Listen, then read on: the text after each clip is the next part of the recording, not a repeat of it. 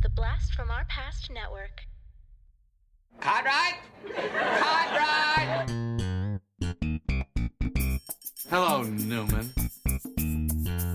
This is so f***ing good! Nothing for you! These pretzels are making me thirsty! Not that there's anything wrong with that. Serenity now! He's a regifter! Well, let's start the insanity. Giddy up. Welcome to Cartwright, a Seinfeld podcast. We're two super fans giving you every single episode of Seinfeld back to back to back to back to back because we love this stuff and you love this stuff and Seinfeld's the best. I'm Adam. And I'm Corey. And we have got an episode for you, everybody. This is a hell of an episode.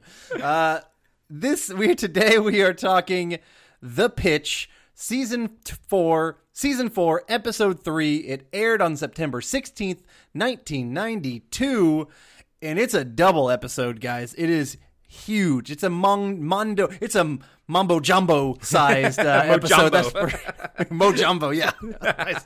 All right, Corey, how about you give us it's got to be a lengthy synopsis, that's for sure. Yes, sir. The Pitch / The Ticket. That's the second episode, technically.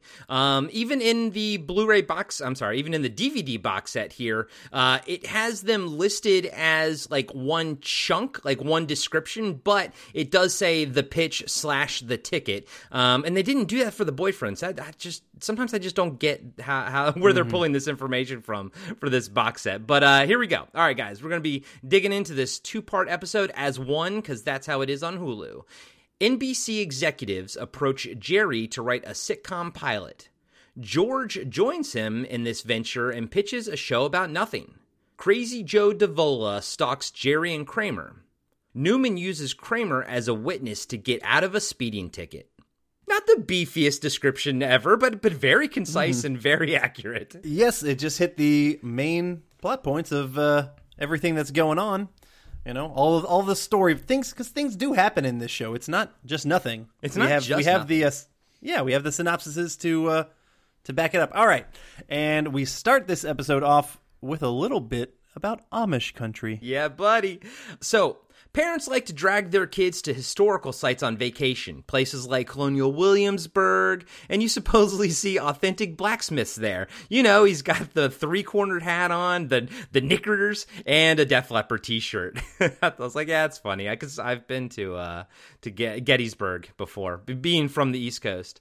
Jerry's parents, he talks about how Jerry's parents took him to see the Amish country as a kid, and when you're a kid, you see a bunch of Amish people, and you're like, who cares? These are just people with no cars, TV, and no phones. So what? Neither do I. It's just a whole community of people that are grounded, essentially.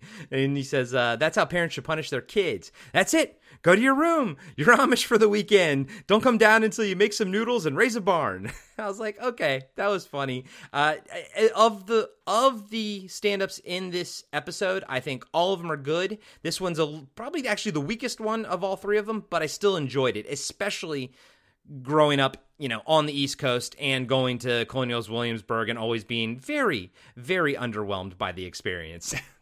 Yeah, I've been to Amish country once. I didn't love this stand-up personally. I felt kind of bad that he was ripping on the Amish so much, but it was fine. Well, the great thing is they'll never know because they don't watch TV. True. What about when they go onto their what's it called, Rumspringa? I think is that when they were allowed to go out into the world or something? Yeah, I think so. Yeah, I don't really know much about Amish culture other than what I learned on Kingpin. Okay. Well, there's apparently a show called Rumspringa that I heard was pretty just kind of ridiculous. These teenagers going off into the world and doing blow and all this stuff. Or I don't know how true any of that shit is, but I don't know. All right. So in the episode, we kind of open up at a comedy place, and George and Jerry are chatting with some random dude. I don't even know who the hell that guy is. I think he was another comic. He was like another stand-up, wasn't he? Yeah. Yeah, that's all I got, and that's all you really need to know, because he never comes back. But George starts, making his random comments. George he does this all the time. This time about toilet paper. And he's just kind of going on and on about toilet paper. I like how Jerry jokes about, if you really like toilet paper, if they had a museum of toilet paper, you would totally go see it. Well, sir, I did go check out to find out that there was a Madison Museum of Bathroom Tissue that did open up back in 1992. But it same year as this episode aired, so I have no idea if one influenced the other. That's hilarious, dude. I had no clue. Yeah. But unfortunately, the museum only lasted for 8 years, and it closed in 2000. So. I mean, you say only, but for a museum that's dedicated to toilet paper, I thought you were going to say, unfortunately, it closed down in 8 months. 8 years. That's a pretty good run for a toilet paper museum. Fair enough. Yeah, I agree there.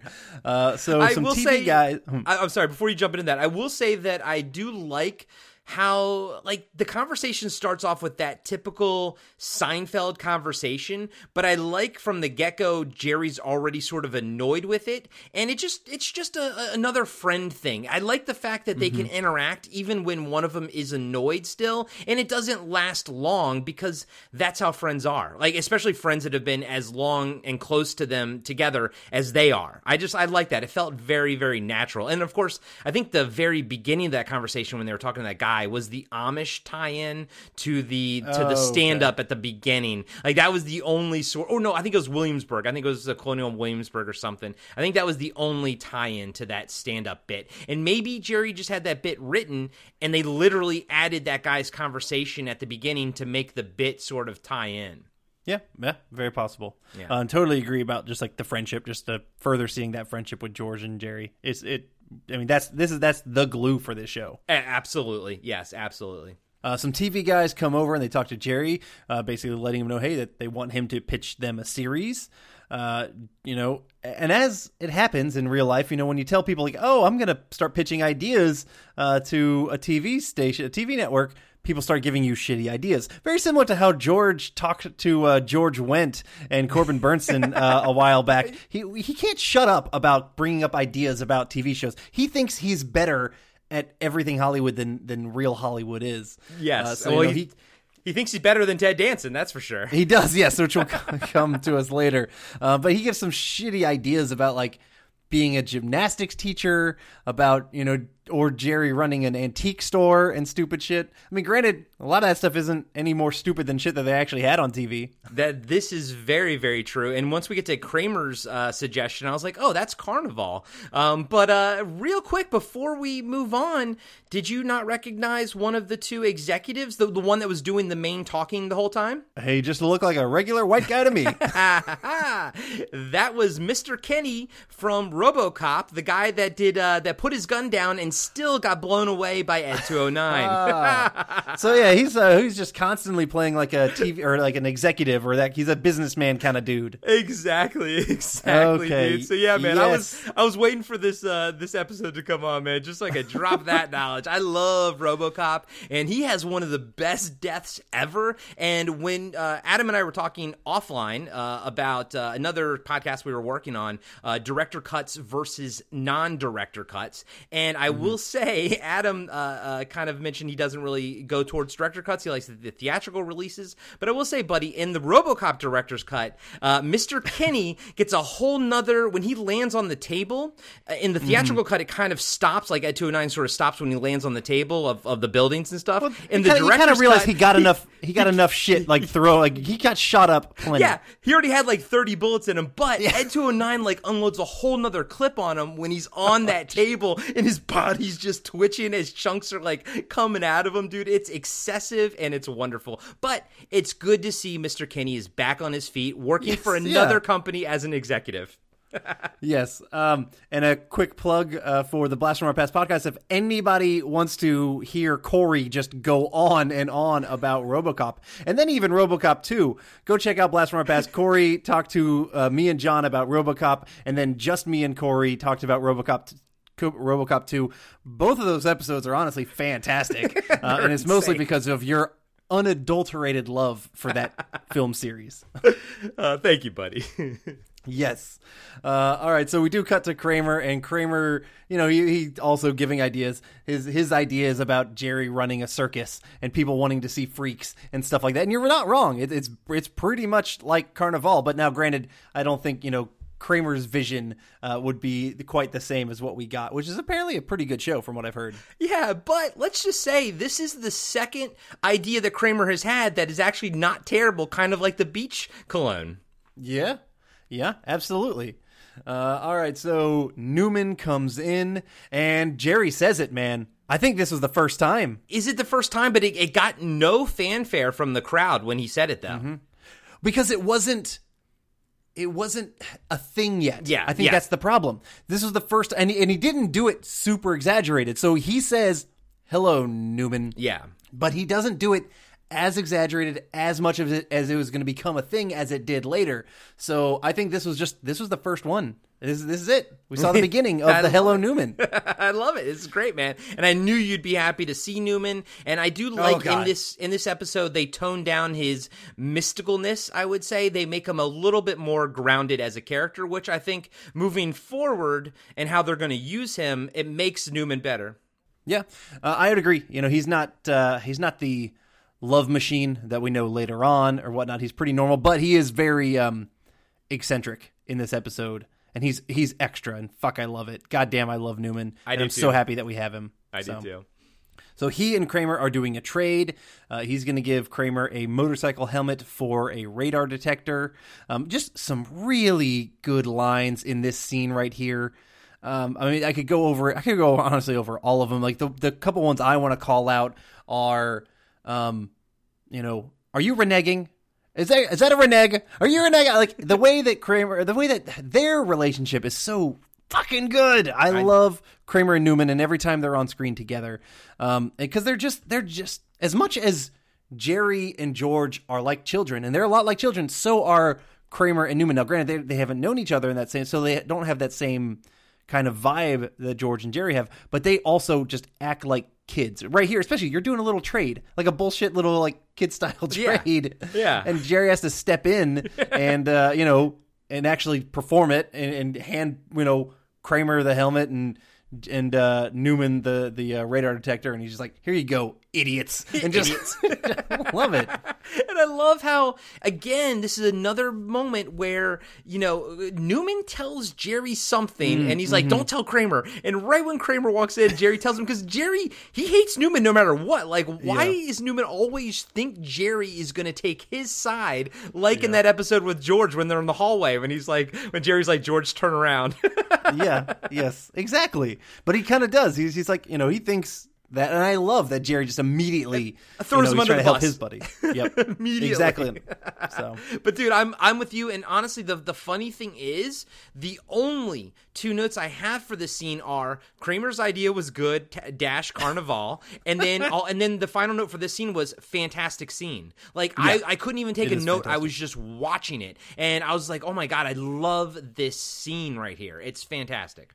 Yeah, it's got some great moments. I mean, and it all kind of comes to a nice little bow at the end where, Jerry's worried about this all being a bullshit, crappy deal. And Kramer, if we find out at the end that Kramer is really making the good call, because the little bow, the little extra little thing at the end, Jerry's like, does this thing work? And he's like, nah.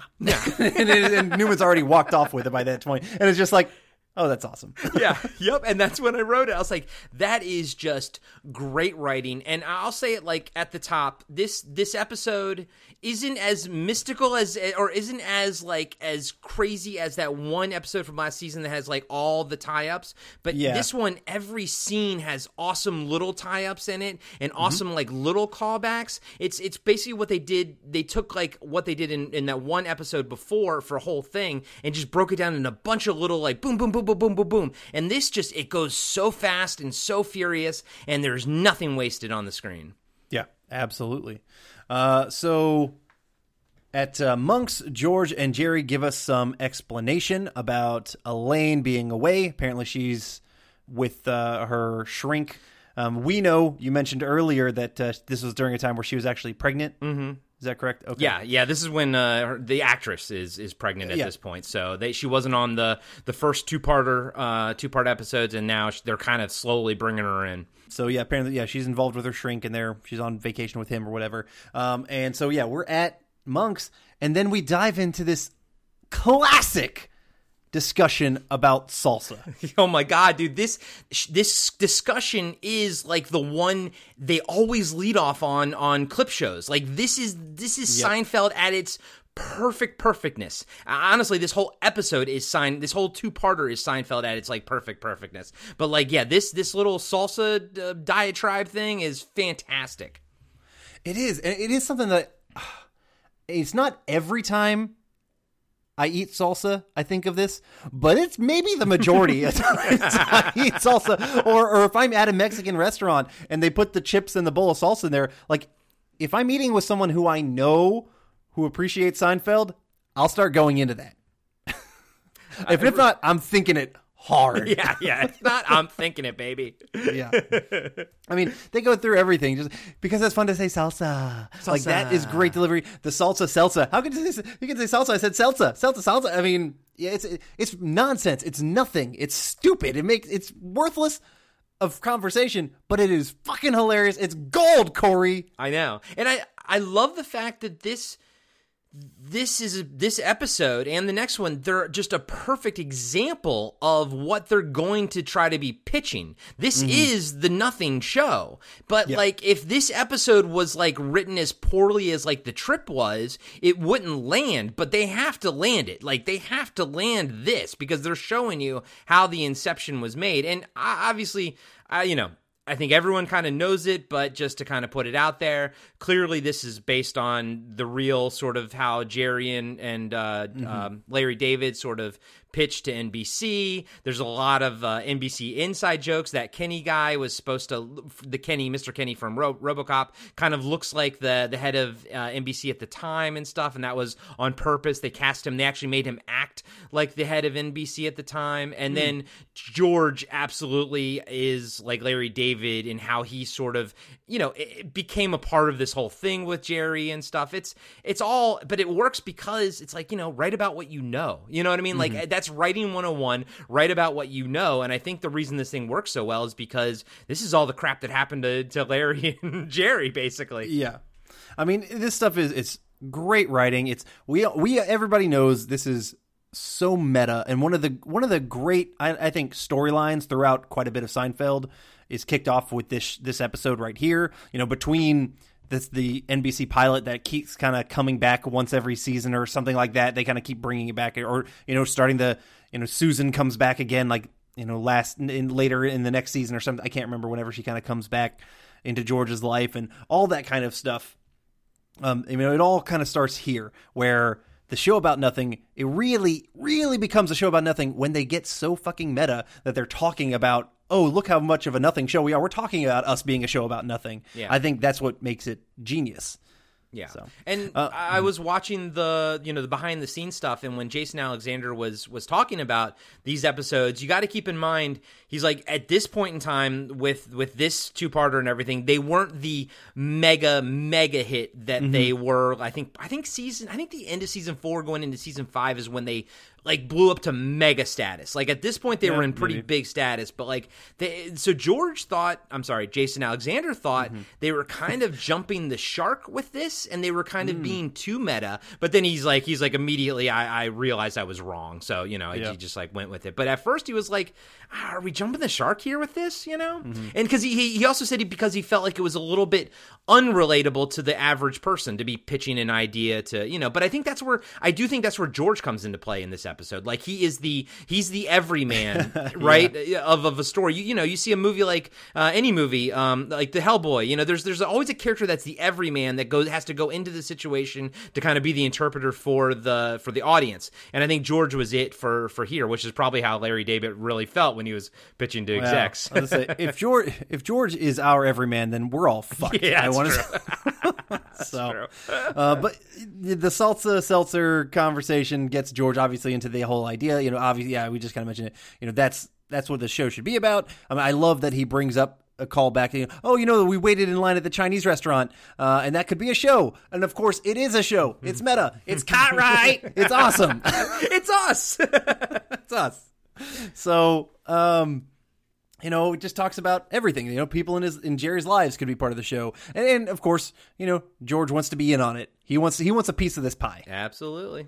Actually, and real quick, he definitely just inserted himself into the situation right then and there. And I do always say that I love Jerry's laid back attitude about things, but man, I feel like Jerry needs more of a hands-on manager. You know what I mean? Yeah, exactly. His friends kind of roll over him a couple times. Yeah. And George, when George gets fixated on something, it's hard to pull him off.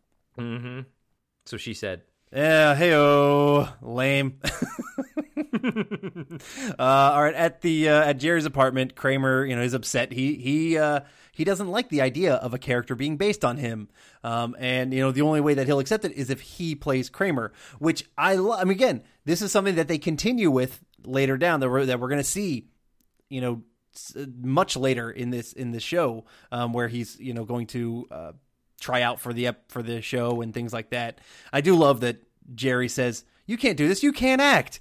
And we had just seen Kramer in LA trying to act, which is funny. And that gave that little interaction a little bit of added oomph to it, because when I would watch this episode out of place, I mean, I knew about the trip. I knew that, about these pretzels are making me thirsty, but the fact that Kramer just came back from wanting to be an actor, I was like, oh, that comment really stung and dug in deep, and it made much more sense now it made more sense that Kramer would think that he should play himself. Like before, when I would watch that, I'd be like, oh, Kramer's just being Kramer. Now I'm like, oh, that's actually legit because he wanted to be an actor. Yeah, agreed. So what I'm saying is, I love the fact that we sat through an hour of that shit of the trip to get just a little bit of a better. No, I'm just kidding. I am not glad. I hate. That was sarcasm. I fucking still hate the trip, but it is nice that it gave a little bit of a kernel, just a kernel of an extra addedness, because we sat through it. At least we got something from it. Yeah, it took the next episode to do it. Dude, if I never watch The Trip again ever in my life, I will be okay with that. Those are the 2 episodes of Seinfeld I will be okay if I never, ever see again. Yeah, I can't even. I think what did I give him, a half a star and a 1 star? I was not nice to those episodes. We were not kind to those episodes. No. All right, but who I am kind to, because I love him to death, Newman. And Newman comes in. His radar detector wasn't working. He got pulled over. I just love this interaction. I kind of already made a reference to it earlier where, Newman does just such a good job of going from 0 to 60 or 0 to 100, and Wayne Knight, just the way that he kind of gets his voice, and I don't even want to pretend to do it or what, just the way he gets kind of yelly, but just, it's so fun. He just gets so excited. Yeah. But he wants Kramer to pay for the ticket and, return the helmet. And Kramer's response is so good. Yeah, you better think again, Mojumbo. Yep. What a good line. What the fuck is a Mojumbo?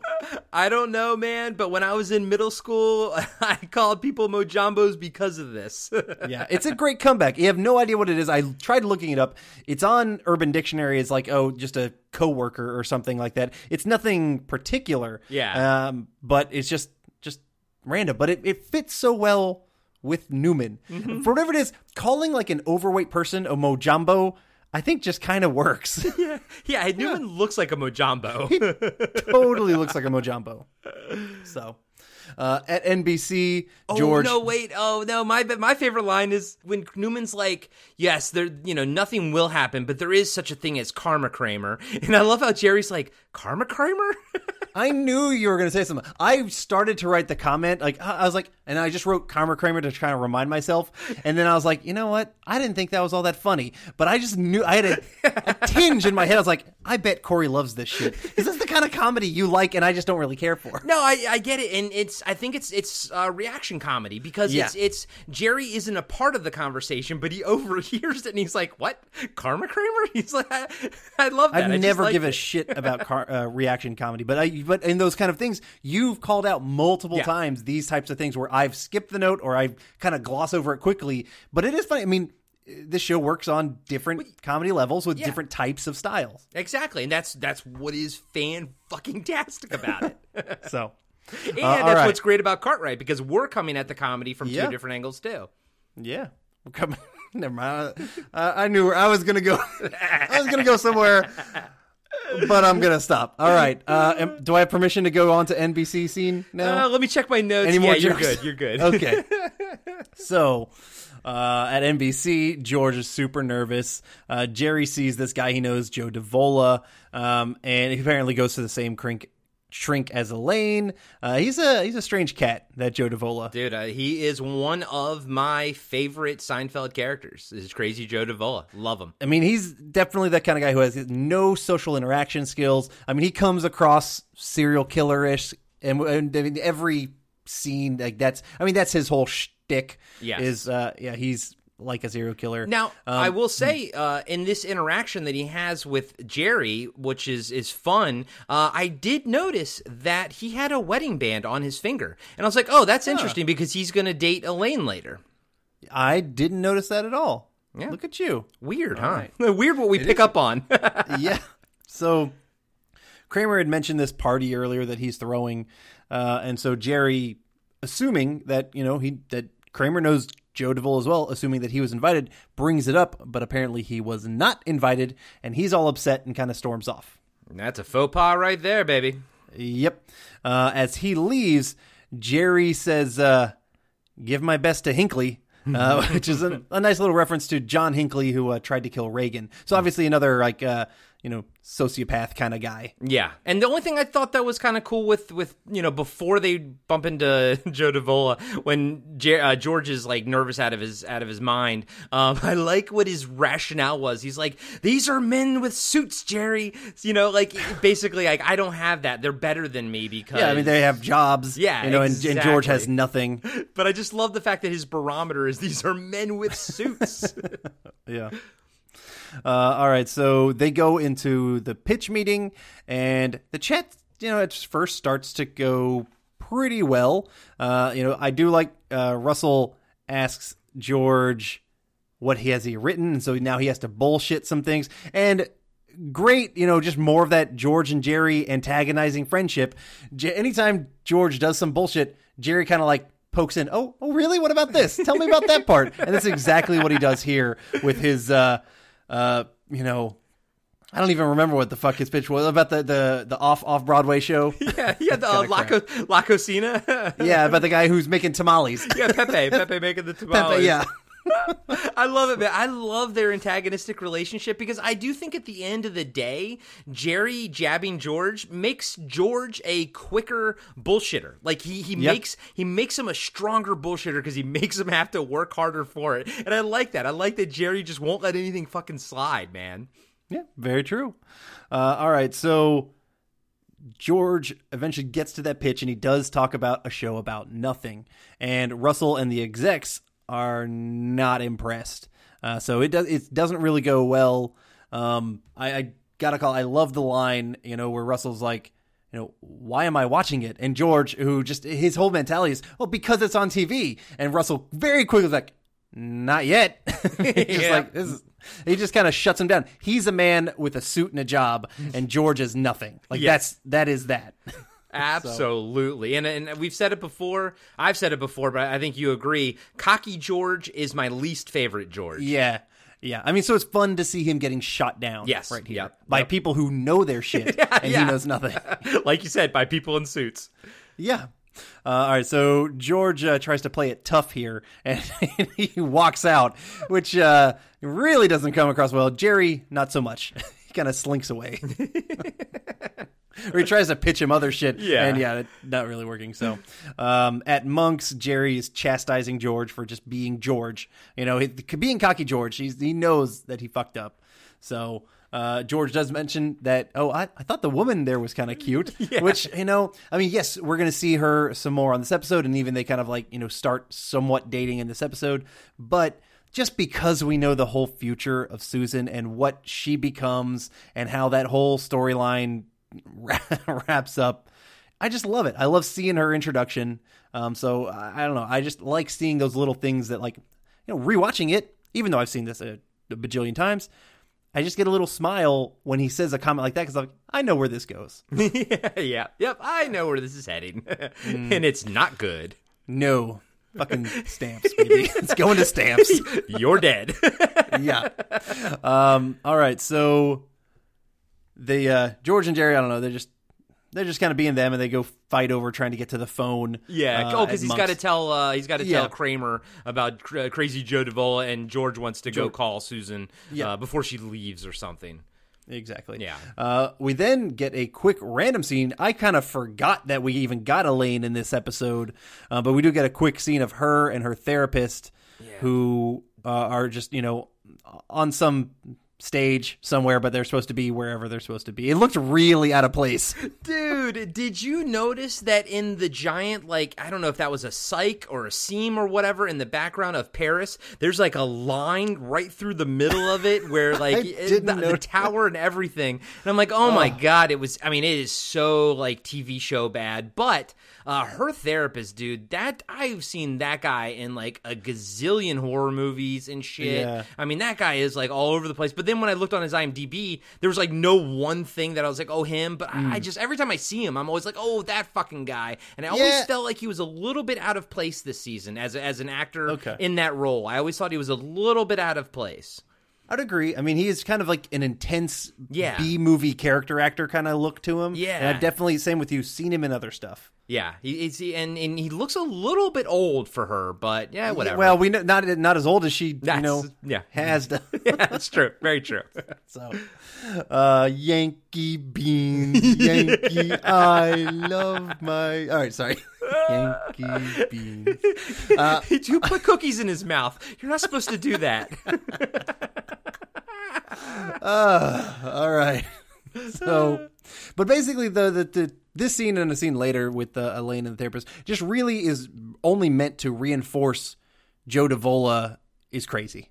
And right. He's legitimately got some problems. And to bring Julie Louis-Dreyfus into... Well, yes. Yeah. Which, man, can I just say it right now? I love Elaine. I always love Elaine. I did not feel like she was missed during these two episodes at all. No. I felt like she was more missed in The Trip, but not these. And I was like, ooh, that made me actually, kind of wonder, a little bit. But I do still love her character and everything. I love what she brings. But I was she adds a whole bunch. Yeah, I agree. She adds a whole bunch. But I wholeheartedly agree with you. Where if they cut those scenes, I mean, yes, I would have lost a little bit of not seeing her, but no big deal. I would have lost a little bit of that that extra fear of Joe Davola that we get. But overall, I don't think it really would have lost too much from the show if they just cut those scenes and we didn't have her at all. Kind of similar enough how we talked about in the limo.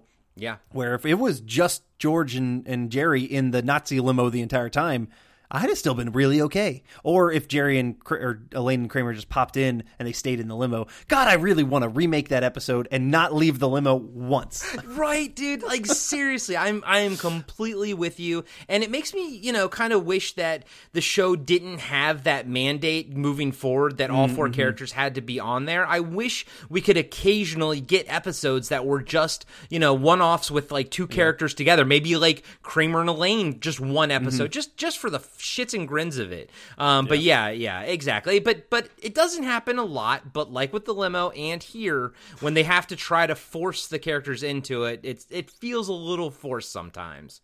Yeah, absolutely agreed. All right, so at the apartment, Jerry tells Kramer about Davola.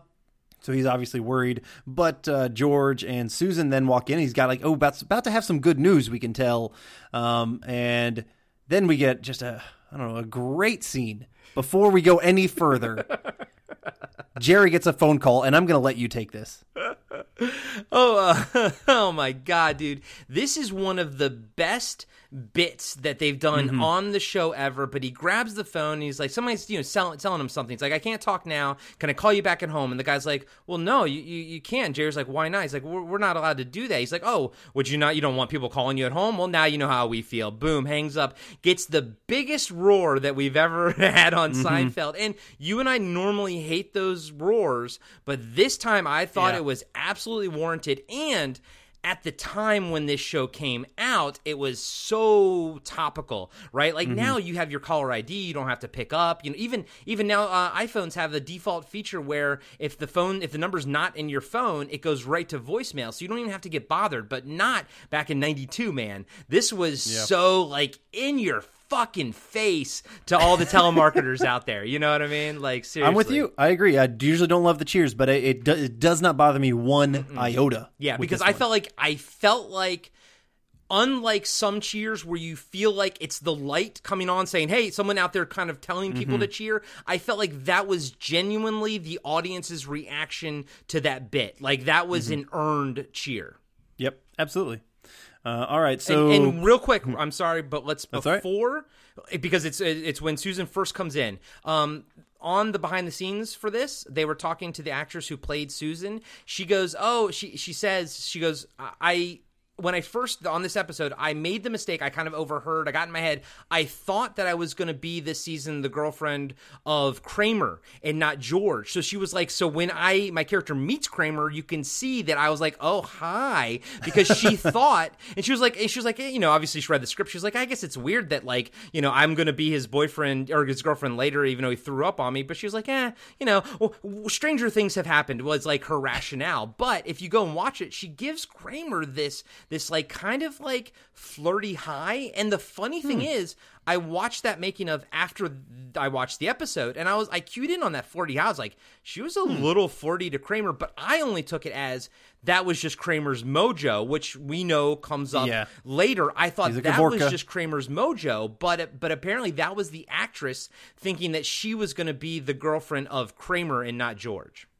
Interesting that she I wonder how she got that idea. Maybe she was just trying to tap into the writers' minds or something. No, she said she just got it in her head and overheard someone say. She thought they said Kramer, but they said George. She said she just like got it in her head.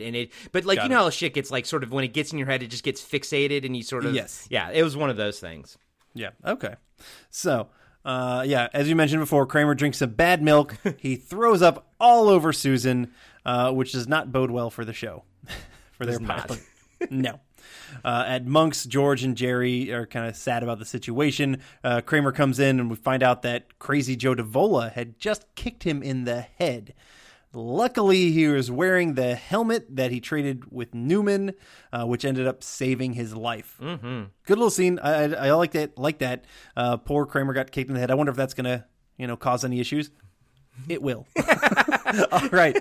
But for now, we get a stand-up about vomiting on someone. Yeah, and this one's perfectly timed. He's like, when you vomit on someone, it really is a social faux pas from which there is no recovery. He's like, there's little you can say to a person. There's no Hallmark card that, like, covers this occasion, He's like, you wear it well. Next time lunch is on me. He's like, there's just no way to phrase it. And he does a great job delivering this joke, and I think this was a good one. I think it was a nice little fun little stand-up right there. Yep, I agree. I thought this was okay, or more than okay. It was humorous. Yeah. I chuckle. So, all right, we come back and we're at the apartment. Kramer comes in and his pants are half on, his face is half shaved. He is obviously just something's fucked up with him. That kick really did something to him. So I do love George then comes in with a dry cleaning bill from Susan and a great single line from Jerry where they're talking about vomit on her vest, and he's like, "Can you get vomit out of suede?" Whatever it is, I always liked that line. It's just kind of a random, almost throwaway line, but I always thought it was hilarious to me. And it's funny how we sort of key into things, because me and you can attest to this, because I almost always answer the damn phone like this, but I always say yo ma whenever I say hi to somebody, especially if I know that you know Seinfeld. I'll say it to you. If I know you don't, I kind of hold back on it. But every time, like Adam and I do a Skype call, right when I answer, I'm like yo ma, and this is it, guys. This is it. It hasn't gotten old at all, everybody. But yeah, so the yo ma comes out of nowhere after or in the middle of that conversation about the dry cleaner stuff, and it's like, whoa, what the hell? What is this? Mm-hmm. But yes, of course, whenever I hear it, I now mostly think of you, because every time you answer Skype for us to do this, it's always yo ma. It's always. I'm sorry, I can't not. I don't know how. Yeah. So, you're like, shoot me, just shoot me. We have like 5 more seasons. Just shoot me, guys. Just shoot me. Let's talk about that. Do you like David Spade? Good one. I actually like that show. I've seen a couple episodes, but it's not one that I really remember. Now, if we're talking news radio, that's what I would love to talk about. I love news radio. Ooh, I would. Maybe, you know what? We always kind of bounce around the idea of like what we're going to do after this. News radio wouldn't be a bad one, buddy. I'd love that one too. Yeah, I know you kind of are angling for Night Court, which is a good one, but I don't know. We'll see. Or we can just do Curb. We'll figure it out. Who knows what the hell we're going to do. We got the time, guys. Yeah. All right. So Kramer also, just in his off-headness, he answers the phone speaking in like this bastardized Italian or whatever. He's just doing gibberish. Yeah, and the subtitle says speaking Italian. Was he actually speaking Italian?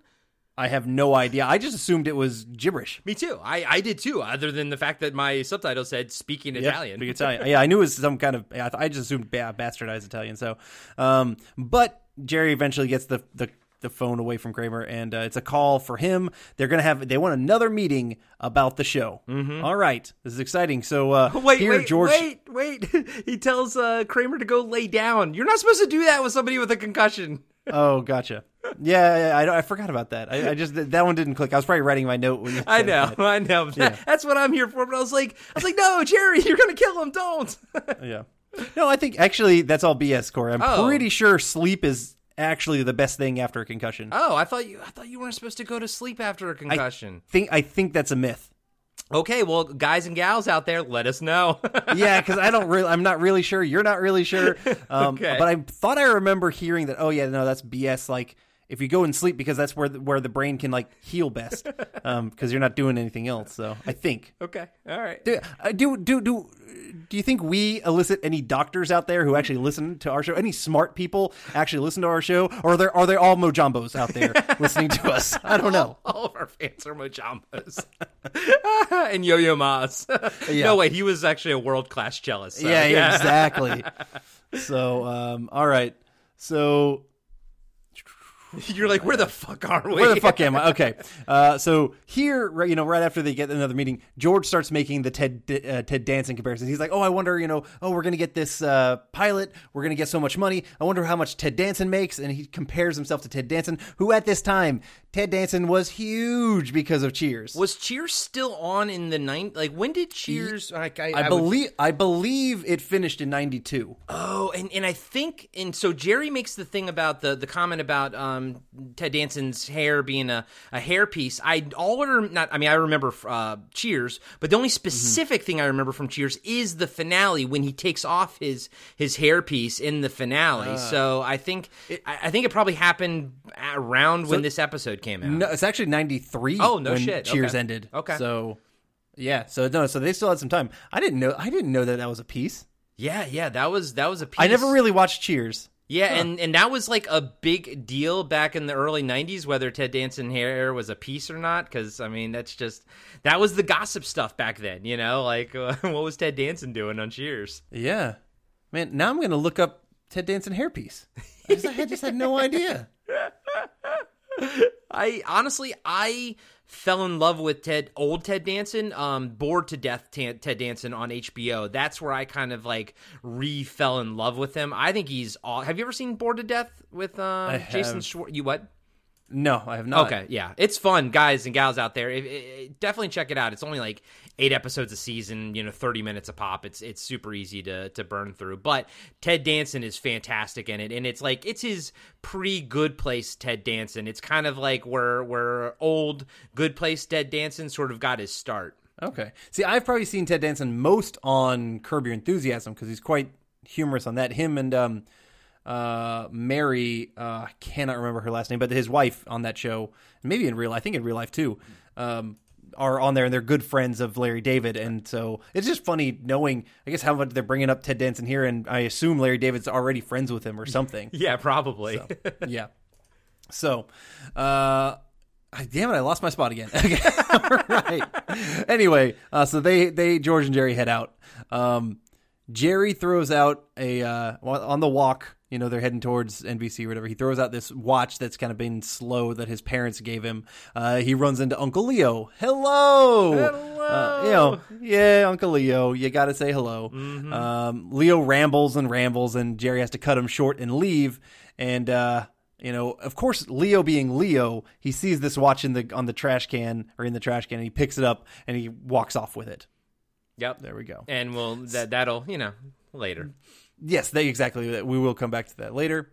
Let's see. I think, we don't come back to that later on this episode though, right? No, not this episode. No. That comes, I think, later this season. Yeah. Okay. I thought so. Because I do remember they noticed the watch, the parents, et cetera, et cetera. Yeah, because it's what did Jerry say? It's always like 10 minutes late or behind. Behind or something. Yeah. Well, that's nice. So they're setting us up for something down the line, which is good. Yeah. So after Leo takes the watch, Newman gets Kramer to use him to try and get out of his ticket. So Newman he's coming up with one of his many Newman schemes that we're going to see multiple times. Particularly Newman and Kramer are intertwined with scheming, and I love that. And this is one of the earlier parts that we see that in the series, and we're just going to get much more of that, coming on, obviously, with the mail, doing the bottle returns and shit like that later. It truly feels like they finally honed in on something for Kramer to do outside of like Jerry, George, and Elaine. Obviously, we know that happened in the boyfriend episode with Newman and Kramer and whatnot, but I feel like this is the solidification of that like sort of relationship moving forward. Even though it's not the first time, this is sort of like what the template is going to be moving forward, and I love it. I love having Kramer something different for him to do, and I don't feel like they ever overdo one or the other. Like Newman doesn't ever overstay his welcome as far as like storylines go, but it's fun to see basically the template starting here. I would agree. That's exactly the perfect way to put it. We've had Newman before, and he's awesome before, but this is the start of the template, and this is, probably honestly my favorite Newman that I've seen so far. Yeah. And then we get a stand-up about helmets. Yeah, this one's another one that I enjoyed. He goes, there are many things you can point to prove that humans are not smart. He's like, but my personal favorite is that we had to invent the helmet. What happened is apparently we were involved in a lot of activities that were cracking our heads. We chose not to avoid these activities, but instead to create a device that helps us continue enjoying our head-cracking lifestyles. He did, I liked his wordplay on this one. It was very limerick or lyrical.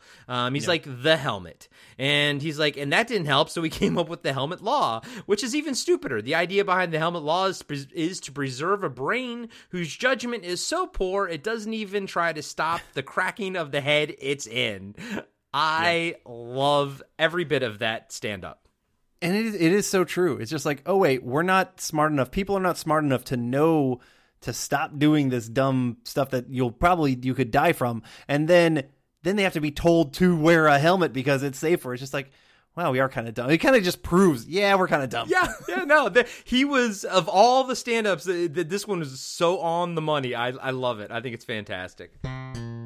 Hey everybody, Corey here. I just wanted to let you know that we'll be right back after these short messages.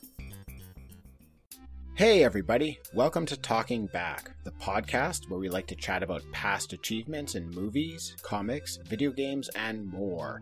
I'm your host Tim, and with me today in studio is co-host Dean. Hey, Tim. Dean, huh? This isn't a full episode, this is actually just an ad.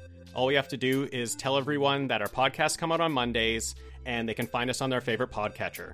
If they're into movies, comics, or video games, they should definitely check us out. Oh, well then, thanks everybody for listening, and we'll catch you next time. Talking Back. What's up, guys? I'm Tess. And I'm Corey. And we are the ongoing comic book discussion podcast, the place where one guy and one gal dive into the world of comic books one adventure at a time. That's right. You can find us every Wednesday on Apple Podcasts, Spotify, iHeartRadio, or any of your favorite podcatchers. So come check out OCD Podcasts, where comic books are cool.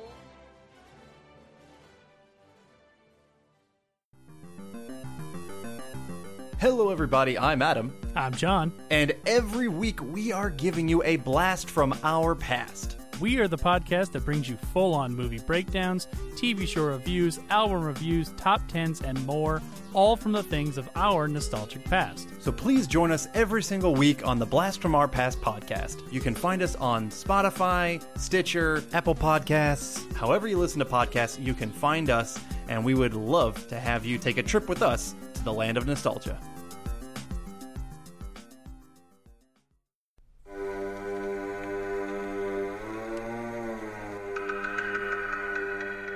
Hey everybody, I'm Corey. And I'm Zach, and we're the hosts of Podcasting After Dark, a cast dedicated to late-night horror and sci-fi of the 80s and 90s, often found on HBO and Cinemax. You know, the movies your parents didn't want you watching as a kid. You can find us every other week on Apple Podcasts, Spotify, Podbean, and Stitcher. This is what you want. This is what you get.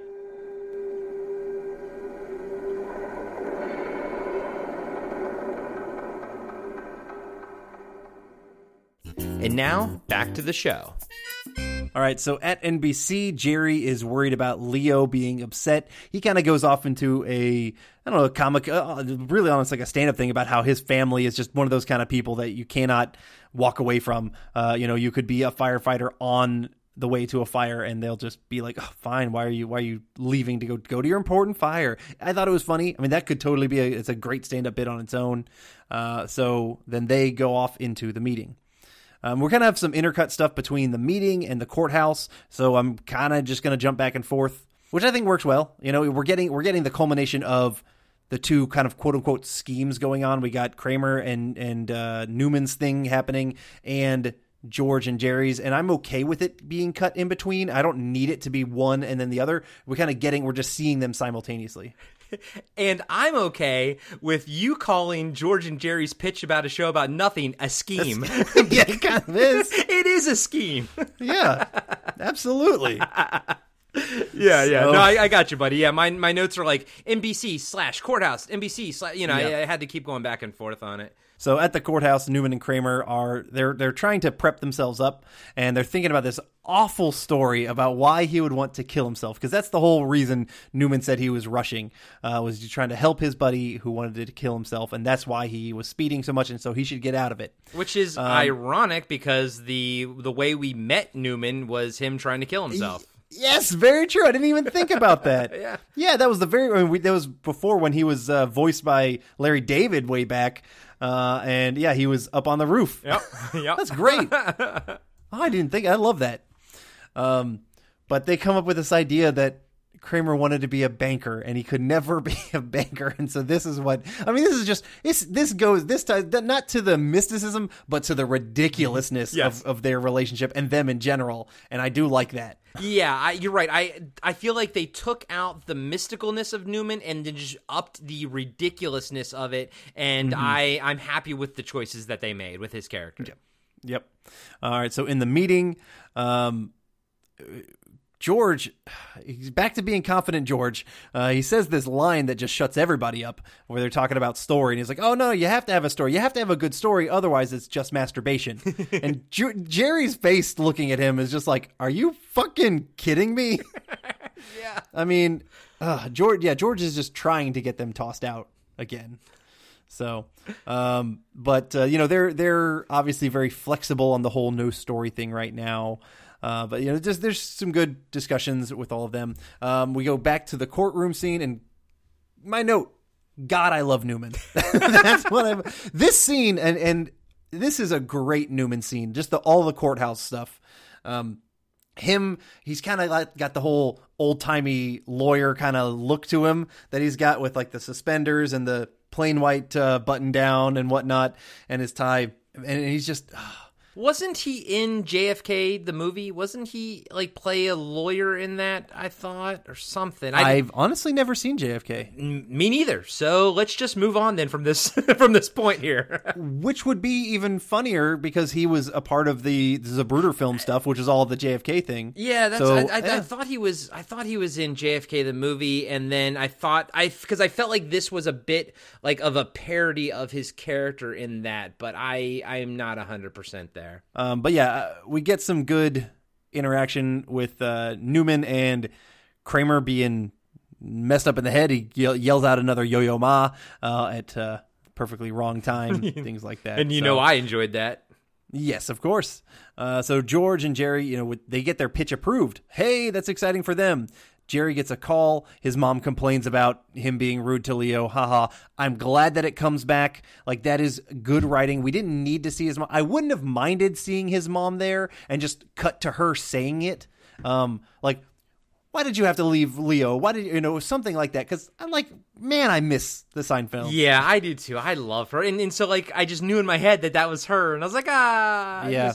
We haven't seen him in a while though, so I'm like, I'm itching for him right now. You know what? That's a really good point, and it kind of didn't hit me until just now. You saying it, I am ready for some Seinfelds. Yeah. So let's hope we get them soon. George is upset. He gives Susan some money for the vomit dry cleaner stuff. Yeah. And then she finally accepts the money after initially being like, oh, it's no big deal. He insists, and then George is like, God damn it, George. He's like annoyed that she takes the money. I do like Jerry calls him out for it. He's like, you said it, buddy. You insisted.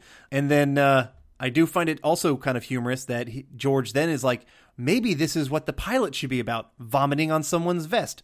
Funny, meta, because this is what the show is about, but also funny because in their pilot, it started off with them doing laundry.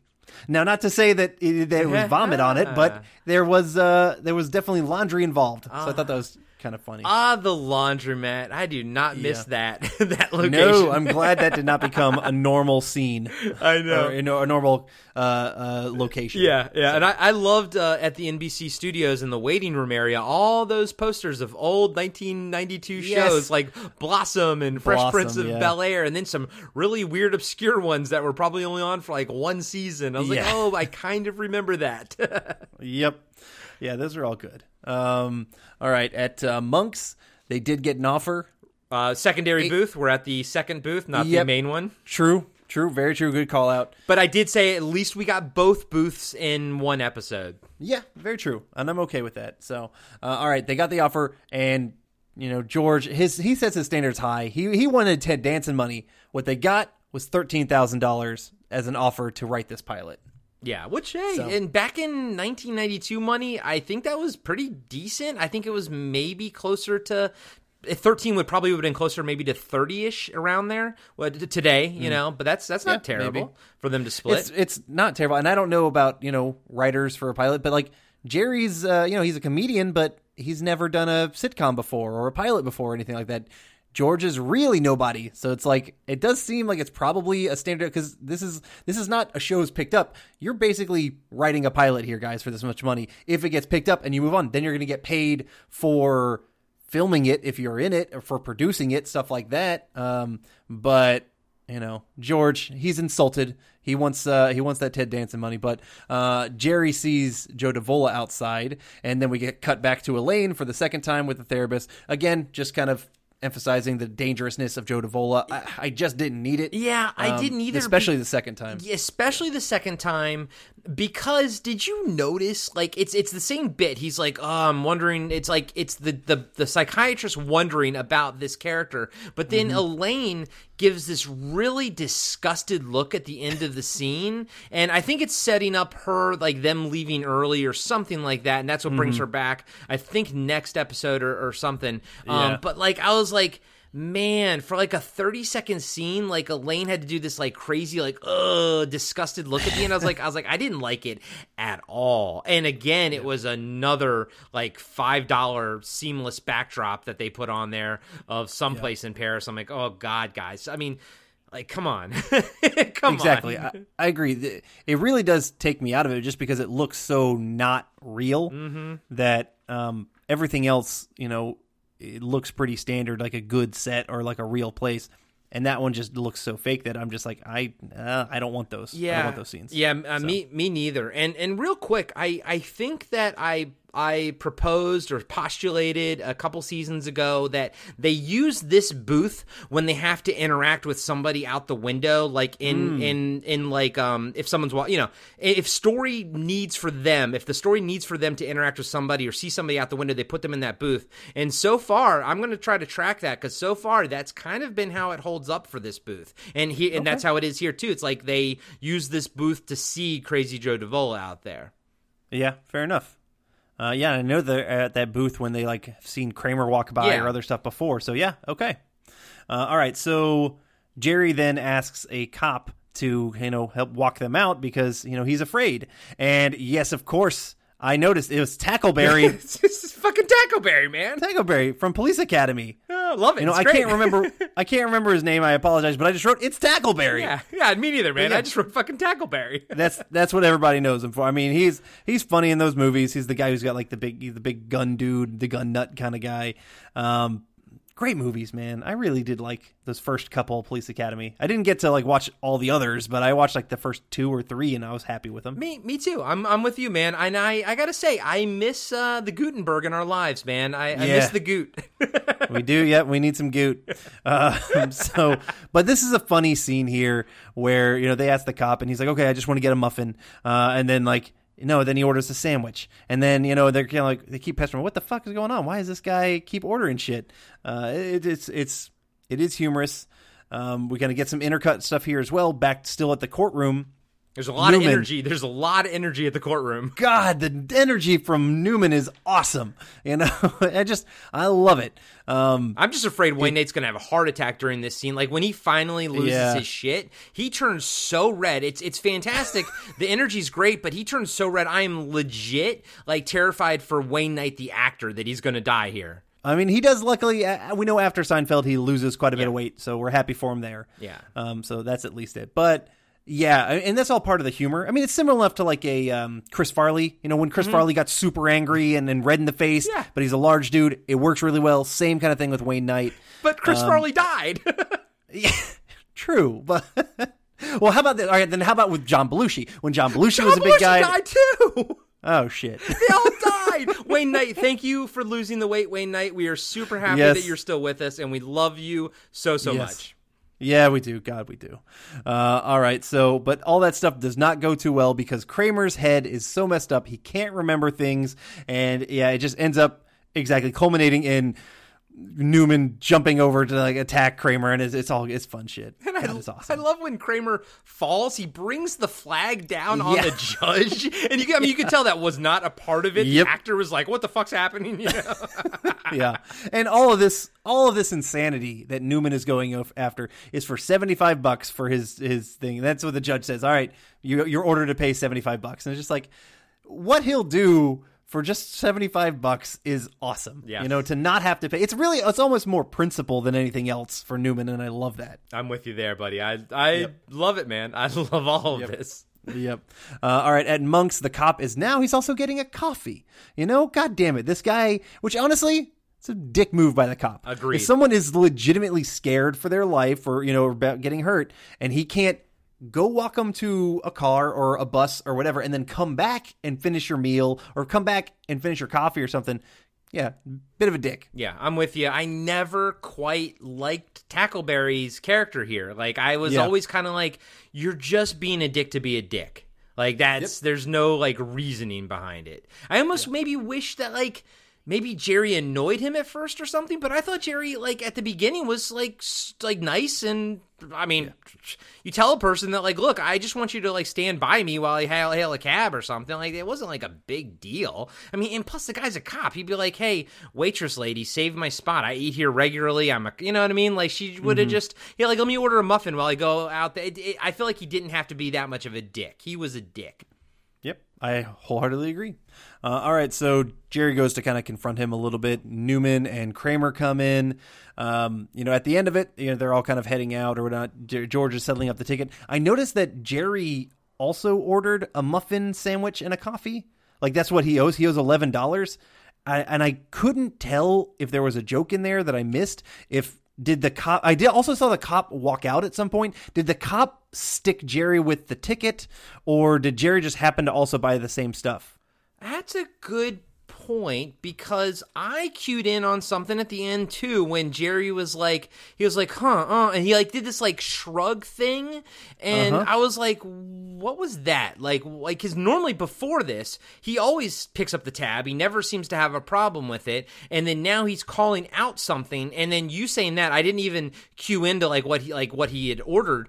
That's a good call. Maybe the cop put the muffin on Jerry's tab or something, but all of his stuff, the muffin sandwich and coffee. I mean, I do remember seeing at one point, and it's kind of sly, the cop just kind of walks out, and it's kind of behind you. We're all paying attention to either Kramer or Newman, I can't remember, and I remember seeing the cop walk out, so maybe he was like, that ticket, he told the waitress, my stuff's on that guy, or some shit like that. Well, and so did we ever see what Jerry and George ate? Was there I don't even remember now. Now I actually want to go back and rewatch the scene. Did you? Okay. I did not double check that. Well, okay. So if that was a joke, it was not a well-written one, because we didn't even sort of, or we could see that there was something weird going on there. We just didn't know what it was. But now they wanted us to pay attention to something, and I wasn't given a heads up at what it was. Or did I figure it out and they got stuck with the check, and he was like, and his little thinking himself was, oh, okay, I see what happened there. I don't know. That's interesting. Hey, that's actually something that we can really get a call back on. Guys and gals out there, let us know in the comments on this one. Did Tackleberry put his meal on Jerry's tab, or what was that joke? Let us know what your thoughts are in the comments on that one. All right, so Newman is, about to get a parking ticket or something, so he runs out. It's all kind of crazy. And Kramer's Kramer's like, I saw it all, or basically, it's a little callback to that. I like that. So, and then George and Jerry walk out as well. And we end with a stand-up on Traffic School. Another one that I very much enjoyed, because many states in the country now have traffic school when you have an infraction. Jerry goes, I went to it and I didn't mind it. He goes, I felt bad for the instructor, though. He goes to traffic school every day, no matter how he drives. So I'm like, you know what?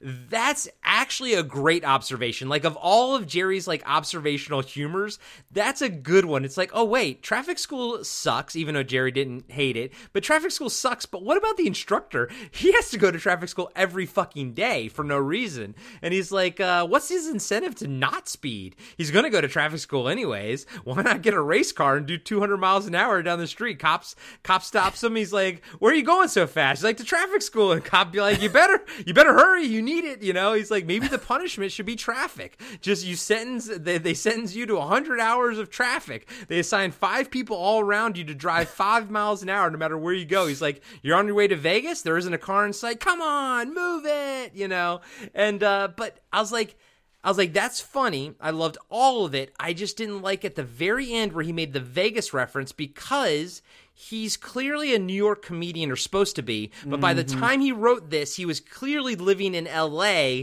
doing the LA thing, and only us LA people know that the drive to, Vegas, especially depending on the time that you go, is a straight shot with no one on the road, you know what I mean? And I was like, that's not a New Yorker joke right there. Yeah, I didn't think about that, but you're so right. That is such an LA joke, because, I mean, the LA to Vegas drive is just notorious for just being awful. If you go up on Friday after work, it's terrible, but particularly driving back on Sunday, afternoon, never make that drive. It's a 4.5 hour drive, and it'll become like an 8 hour drive if you do it at Sunday after, especially if you wait till after like the breakfast time, because that's when all the LA people start going back to. You got to get up early and go, and then you'll get in good time. Yeah. Whenever I went to Vegas, we would we would just go in the middle of the night or something, and then and get down there some awkward, weird hour, because then there's no traffic and you literally just, it's a straight shot, and it's an awesome drive at night too. But dude,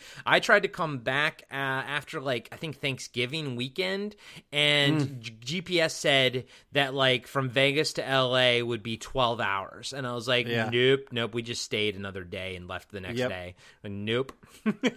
Yeah, and it does get that ridiculous. But yeah, that's definitely an LA joke, not a New York joke, if he's, going to be the New York guy, which he is. Yeah, no, and it was so clearly LA, and I was like, come on, Jerry. That wouldn't land in a New York club at all. Nope. All right, mind if I just kind of dive into my final thoughts? So there's definitely some moments here where, we could beat this episode up, and there was a couple things that I didn't love, but not a whole bunch. A couple things that confused me, but in general, I fucking loved this episode. This was a two-parter, so it was chock full of stuff.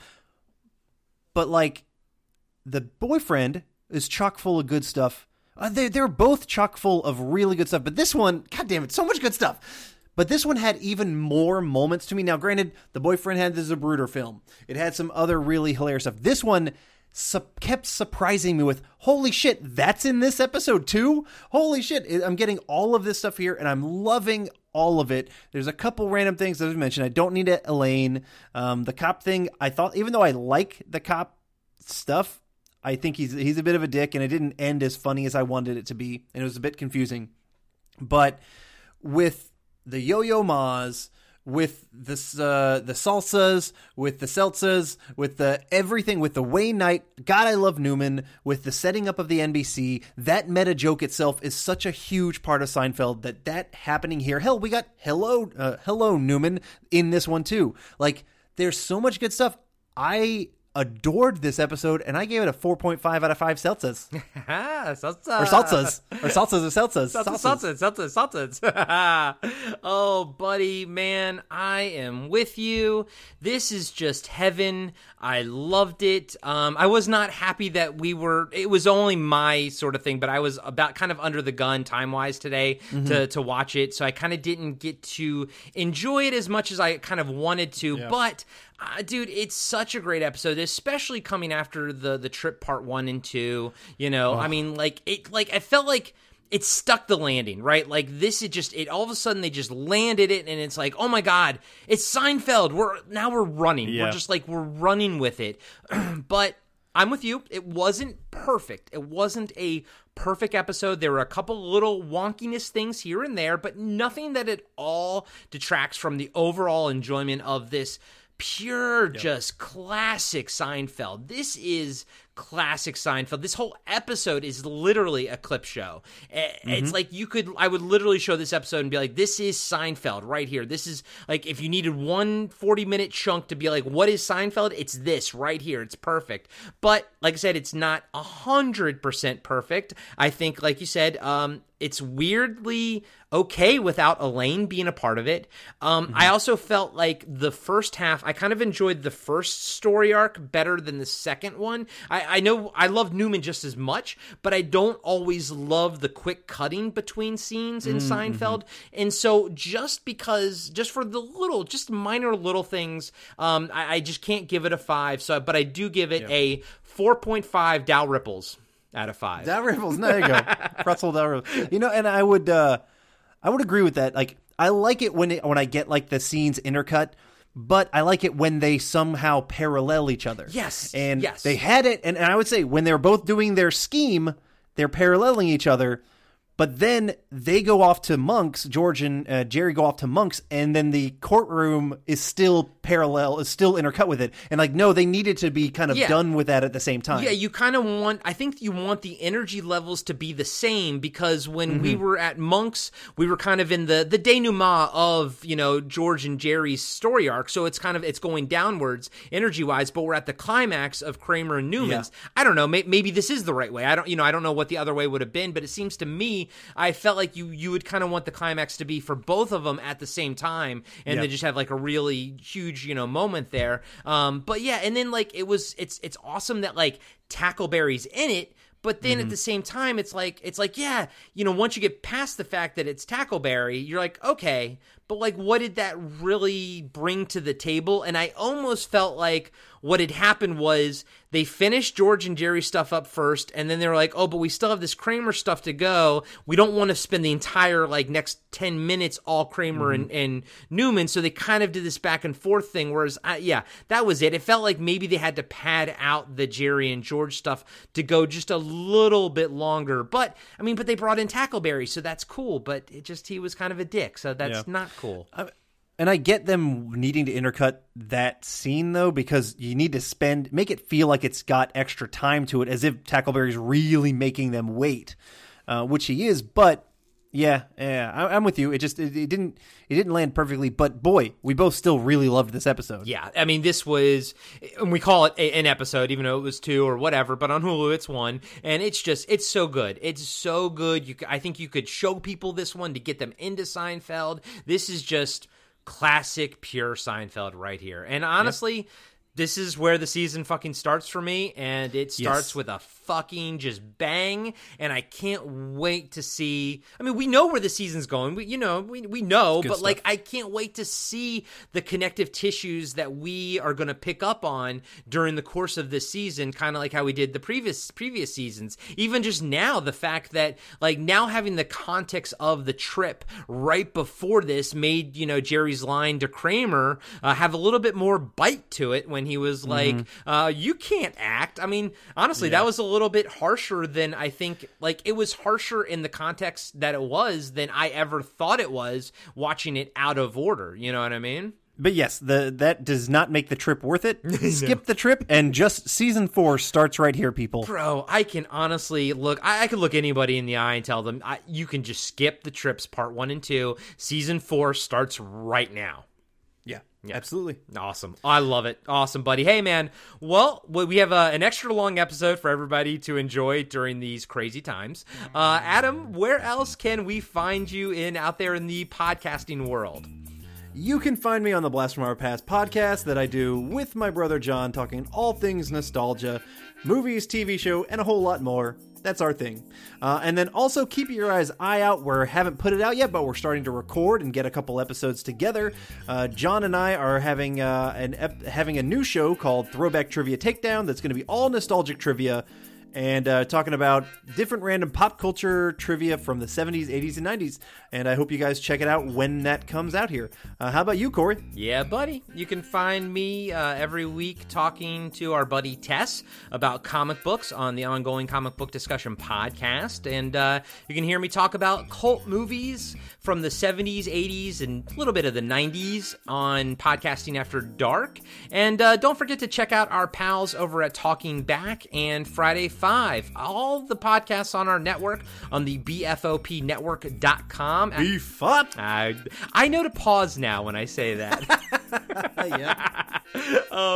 So it's www.bfopnetwork.com, and you can find all the pages for all the retro podcasts in our network, and every single one of them is worth checking out. And don't forget, guys and gals, if you are new to Cartwright, a Seinfeld podcast, and you are looking for seasons 1 and 2, they are on, our entire archive is over on Patreon. For just $1 a month, you unlock every single episode of Cartwright, a Seinfeld podcast. We have, like, from episode 1 through current right now, essentially. It's all there for just $1 a month. Our entire archive is unlocked. If you're just keeping up with it and you've been listening to us from the beginning, thank you guys so much. We really appreciate it. If you could leave us a 5-star review on Apple Podcasts, that would go a huge way to help get new listeners in front of the show and everything. And it's also a free way to help us out, so we really appreciate it. But if you also want to go back and listen to the old episodes, $1 a month ain't too bad, we don't think. Yeah, or just show a little support, because, all of these server fees cost some money, and that would be a huge help. We love doing this, and we want to keep doing it for the entirety of Seinfeld.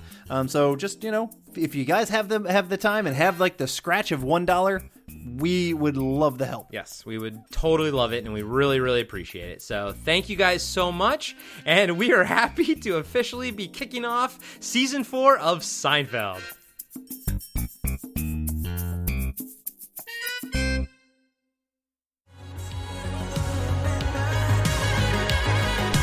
Hey, this is Brent. And I'm Eric. And we are part of the Friday 5 podcast. Yes, sir. We cover everything from the 80s to today. We absolutely do. You can find us every other Friday on any of your favorite podcasting platforms. Like iTunes? Like Stitcher. Oh, man. Maybe a little Spotify. Hey, and also check us out on Instagram. Absolutely. So come hang out. I think you'll have a lot of fun, and we will see you there. Yeah, bring your Proton Pack and your Ecto Cooler. And maybe some McNugget Buddies.